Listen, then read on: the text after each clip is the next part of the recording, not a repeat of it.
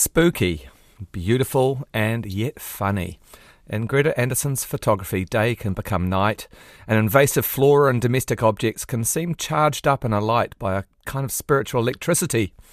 The Tamaki Makaurau Auckland Artists Project, There Is Nowhere to Go, There Is Nothing to Do, great title, is an exhibition and a book covering her work between 1997 and 2022. And There Is Nowhere to Go and There Is Nothing to Do is also the name of a song that in a moment gets its premiere here on Culture 101. Because you see, Greta Anderson's also well known as a musician. Her previous bands include Superette, Ben and Greta, and the Blue Marbles. And the song we're going to play has been created with her friend Hermione Johnson. Together they're performing at Greta Anderson's book launch at Te Tuhi Gallery in Titirangi on Saturday the 18th of November. And the song, like some of Greta's photography, recalls Greta's 70s childhood in a West Auckland commune. More on that after this tune.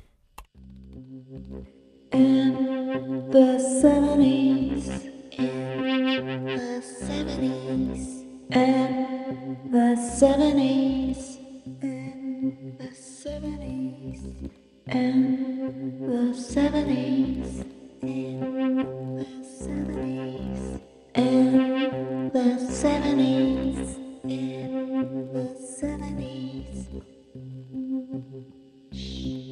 There was nowhere to go, there was nothing to do. In the 70s.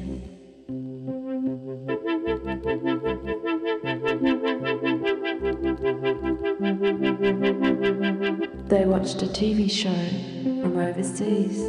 They lay on chunky wool woven mats, on polished floors. They angled their bodies to allow black and white light to flicker on their faces. They worried about the title sequence of animated graphics. Graphics that are stenciled, a black and white font with a dot pattern. They were anxious yet transfixed. Stay and watch or run through the trees.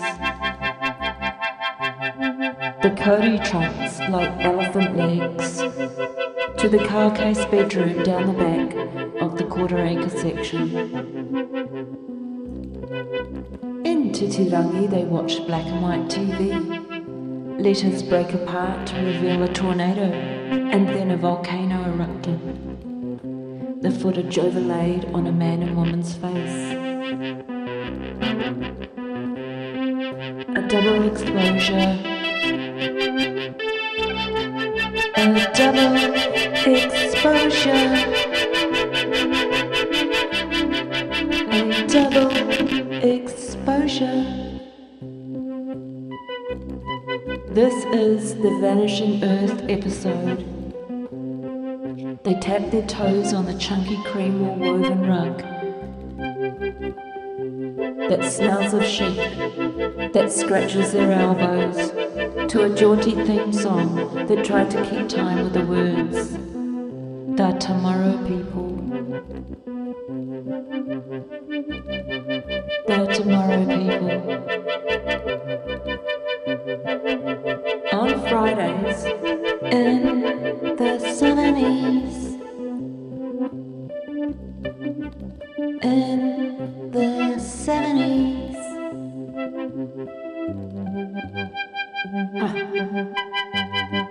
In the 70s. There was nowhere to go. There was nothing to do. Well, that's photographic artist and musician Greta Anderson with Hermione Johnson there. And that's by way of introducing Greta's new photography book and exhibition of that very same name. And I asked her about her work with Hermione. Is this the beginning of a new band? No, I'm not going to call it a band, but we are in a band together with Gary Sullivan, and we're calling that Half Sister. Well, they picked up on a lyric of mine, Hermione and Gary did, and said that'd be a good name. So I actually said, okay, yep, that's fine. I've actually a bit of a naming Queen, but I put it up on Bandcamp, and I think there's like about 1 million bands called Half Sister. Yes. But, it must be a good name. But I know that like when we had made up that name, there was actually, and we didn't know it at the time, another superette that Jed Town was in. Oh, from Fetus Productions originally. Right. And so every time if I ever go to Spotify and try and put on superette, I'll get this punk music and go, Well, this is why your song, your book, your exhibition are called There Is Nowhere to Go, There Is Nothing to Do. I can't imagine anyone else coming up with that title. Yes, that title is actually a part of the whole Ram Dass kind of be here now. Yeah, now he was like an American guru, wasn't he, at the 70s, is that right? Yeah, he was a New Yorker who that sort of phenomenon of people kind of being quite drawn to the East and coming up with different gurus. So, yeah, he was one of them. So that whole period of the 70s of just, particularly in New Zealand, a massive embrace. So where does this fit into your life? When I was a child, we grew up in Tusarangi. I had a brother and sister, and in the 70s, all of a sudden I find myself being shipped in my mum's green Citroen to live on a commune. I was surprised.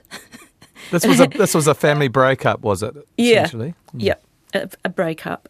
My mother had met a Canadian with long ponytail and a waistcoat and a sort of T-shirt underneath, and we moved into his chicken shed. Actually, a renovated chicken shed. Now the commune sounds pretty interesting. It says Timatanga Community and School. Can you tell us a little bit about that commune? Yeah, sure. So when we arrived, he lived in this chicken shed and amongst these other chicken sheds. The land that he'd bought with another couple was a 4.5 acre battery farm. Right. Apparently they'd had some very rare chicken there, some super chicken anyway. They bought this, and it was in amongst a big, huge dairy farm. Farmer McDonald was right around us with all his Friesian cows. And anyway, Jerry, my stepfather, had invited all these people to come and live with him, these couples with their children, and they'd fashioned together this sort of makeshift alternative education school based on the teachings of A.S. Neil, who was an English educator. Okay. Child-centred learning. So this child-centred learning actually happened last century, very early on last century. Early 20th century, you mean? Yeah. Like yes, 100 years early ago. 20th century. Okay. Yeah, an alternative school is what it was called. So it was it's a school, and it's kind of like, well, legally everyone's kind of living on the school grounds. Is that kind of how it was, sort of thing? Yeah, so in terms of legality, it's an interesting point, and something that I sort of tentatively talk about. The chicken sheds, the renovated chicken sheds, were deemed dormitories of the school. Right. And so the 4.5 acres is zoned a special zone. And all around us now, after the unitary plan, the rural zoning has changed to light industrial. And I can tell you it has completely changed. So rather than cows, you've got little factories and industries surrounding this area. Because it's still there, right? Yeah, not yet, not factories yet. I was thinking more panel beating and, I'm not even sure what it means. But what actually is around us is different sort of 4-acre blocks, a few houses on them, or 1 or 2 houses on them, I think, but just sort of bombed out. There's a bombed out house at the end of the road, and boy racers come down and do, donuts at night. It's sort of just gone a bit feral and a bit ugly, to be honest. But the school's continued, so Timatangi community's still there, and the school, in a sense, has been a success, right? I mean, a lot of communes of that time didn't last. Yeah, in a strange way, it's been hard to celebrate. Actually, our birthday was on the 5th of November, and almost the last positive member of the community put out an email just wishing us all happy birthday. Anyway, wow. Elaine, she's been one of the people that have really driven keeping the school going. She's one of the early members, the original adults. And that's what we called them, the adults. And we called ourselves the kids. We were like two different tribes that occupied this, piece of land. How many of you were there? Honestly, I want to say I remember.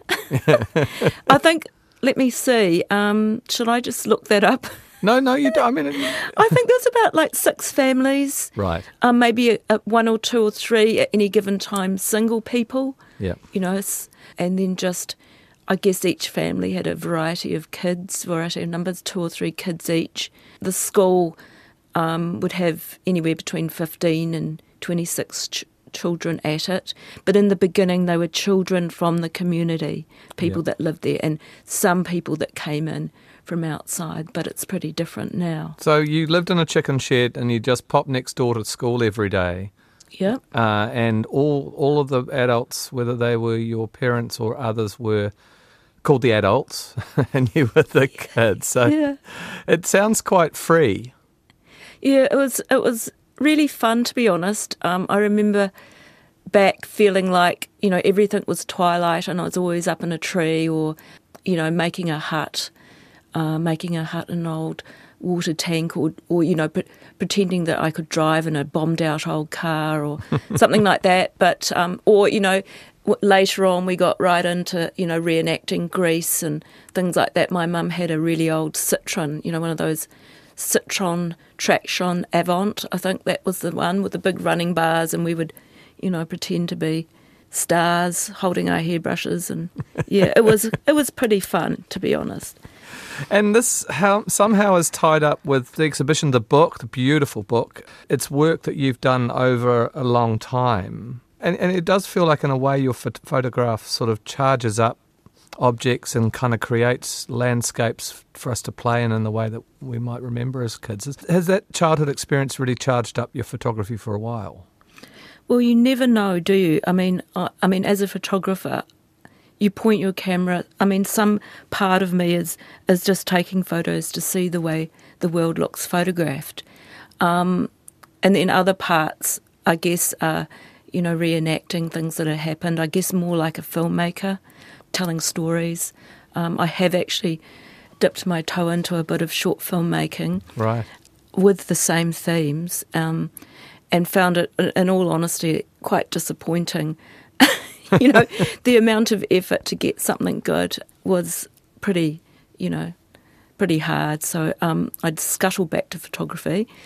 But, it's super, not just the practice of image making. It's not just image making. I guess most people would agree that to take photographs, it's rather tied up with a social practice and sort of, your networks and relationships that draws all that in. Yeah, I was going to ask you that because you work with your friends, don't you, as your talent, as it were, in your photographs. Exactly. So how do they have quite a big role in? Yeah, how the well, work I mean, I develops? guess if you're being paid to take photographs, if you're a commercial photographer, you have a budget and you can pay for talent and choose the look you want and all that sort of thing. But if you're a photographer and sort of trying to, make art, or you sort of draw from the people around you, and the people around you are part of the story as well. So the people I photograph are people, kids from the commune or friends. When I was at art school, they were all, people I went to art school with, like Florian Habich, yes. Yeah, he was one of them. And I mean, the work feels like it is a form of spiritualism, or it's filled with spirit. It's haunting, it's strange, it's surreal, it's symbolic. And there you were in the 70s, or at least your mother was dabbling with Eastern philosophy, and there you've got the Ram Dass quote. I'm kind of interested in what you believe in. And do you have a kind of a spiritual practice, do you think? I absolutely don't, Mark. And honestly, as kids, we used to roll our eyeballs at what the adults were up to, and feel quite superior to all their, navel gazing and some of the cringy things that they did, So, but now I guess, I just totally rejected it and thought it was creepy. Not in a creepy way, but in those days, I guess, in the 80s, I went into town to school and got involved. All the other kids at school were into punk music and reggae. And so I kind of really hid my hippie background. It was really embarrassing to me. So in a way, it's actually me making peace with it. Right. Yeah. Like your whole photography practice almost, in a way. Yeah. Well, I mean, you've got to find something. I mean, I felt like I had to find something to pull me along through what ended up being my career, because I ended up being a commercial photographer at the beginning after art school. And you're a teacher as well, which is kind of ironic. And now, finally, a teacher. You went to this kind of free school, and now you work in the proper education system? I do, yeah. Although I have to say that my amazing school does have the learner-focused principles. Which school is that? Albany Senior High School. Ah. Yeah. Actually, my principal, Claire Amos, is on RNZ all the time. Ah, wow, wonderful. Yeah, she's the go-to with education. So yeah, I feel quite comfortable there. Although the catchment is they're all North Shore kids mostly, but we do have people coming from far and away to come to this quite a unique school. So you came to the photography through commercial photography to a degree, because there is this kind of, sharply lit product photography aspect to your work, which is quite distinctive in an art context, but you're doing something quite different. So listen, I guess just absolutely, focused on making $1. Went through Elam, I can remember, wondering if I could have a coffee this week and, selling my clothes on K Road at different times. So I was quite keen. I went to Elam and did my arty kind of stuff, but I always had my eye on making my, getting better at photography and being able to take, a so-called decent photograph and offering up my services to ad agencies, much to my mother's, actually disgust that I was doing that. But yeah, so...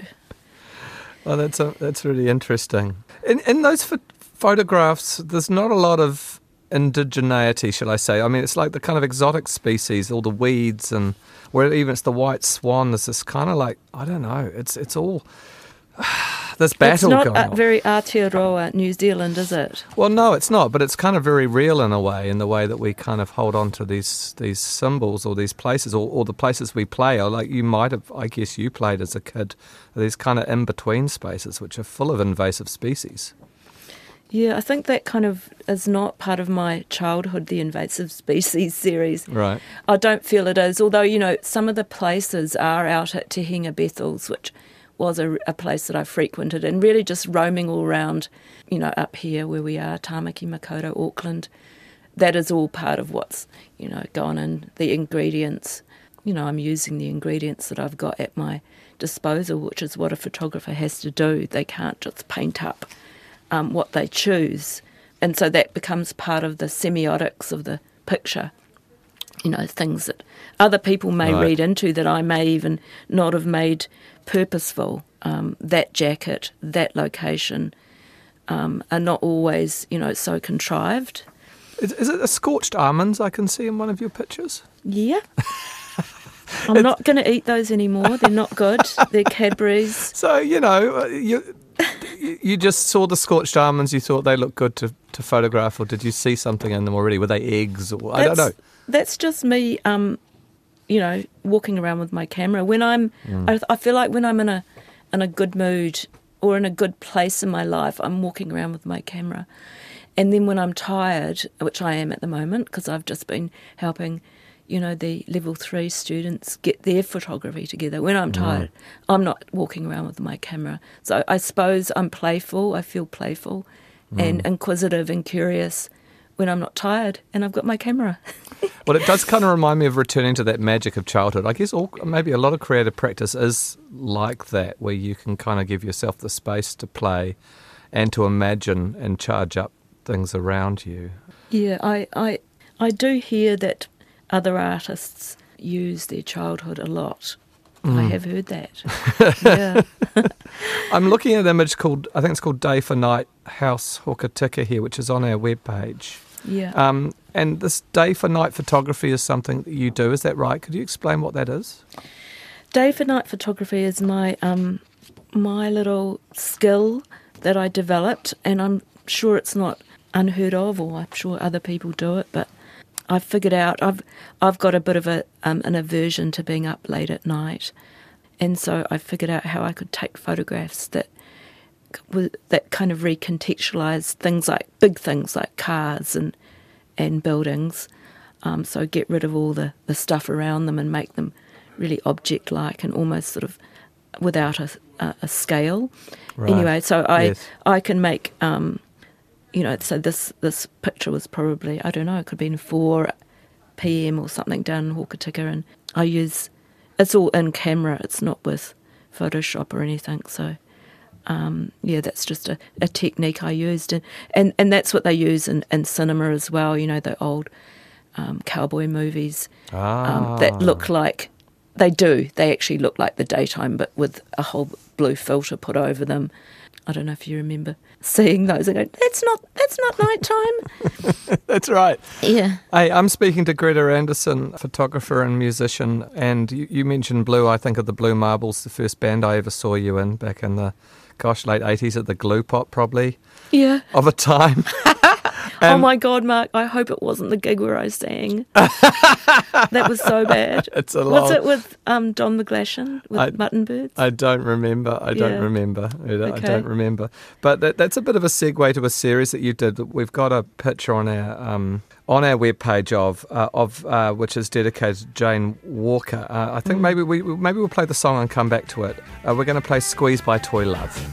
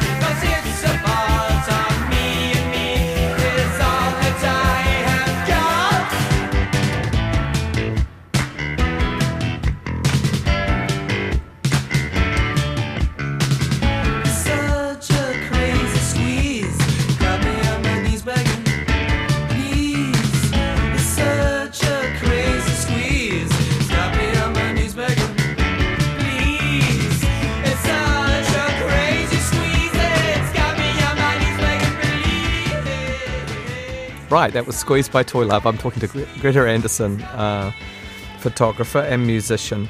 Now, Toy Love, you've got a photograph there from your Transcender series dedicated to Jane Walker. And it's what is it, sort of child's hand-knitted? Apparently it's a matinee jacket. A matinee Mary jacket. Louise, the curator at Two Rooms Gallery, let me know that she's very fashionable. Mary Louise Brown. Mary Louise Brown. She's said it was a matinee jacket. It's just an op shop find. It's beautiful. It's rich red. It almost looks like Little Riding Hood. But now what happened was my friend Sonia Waters, who is one of my old heroes from when I was at school, a teenager, we used to go and see her play in the Instigators and all the sort of halls around. Punk band back, right? Yep. Yeah, actually a little bit ska. Oh, okay. Yeah. Anyway, she lived out at Titirangi about 6 years ago, I think, and she introduced me to Jane Walker. They were really old friends, and Jane Walker had just come back from London. She'd been living there for years and years, I think working as a web designer. Anyway, I met Jane and, just Googled her or something, because I know Chris Knox and I know Toy Love and all that sort of thing, and I watched that amazing video, Squeeze, and she is very cool. And she's not the lead singer.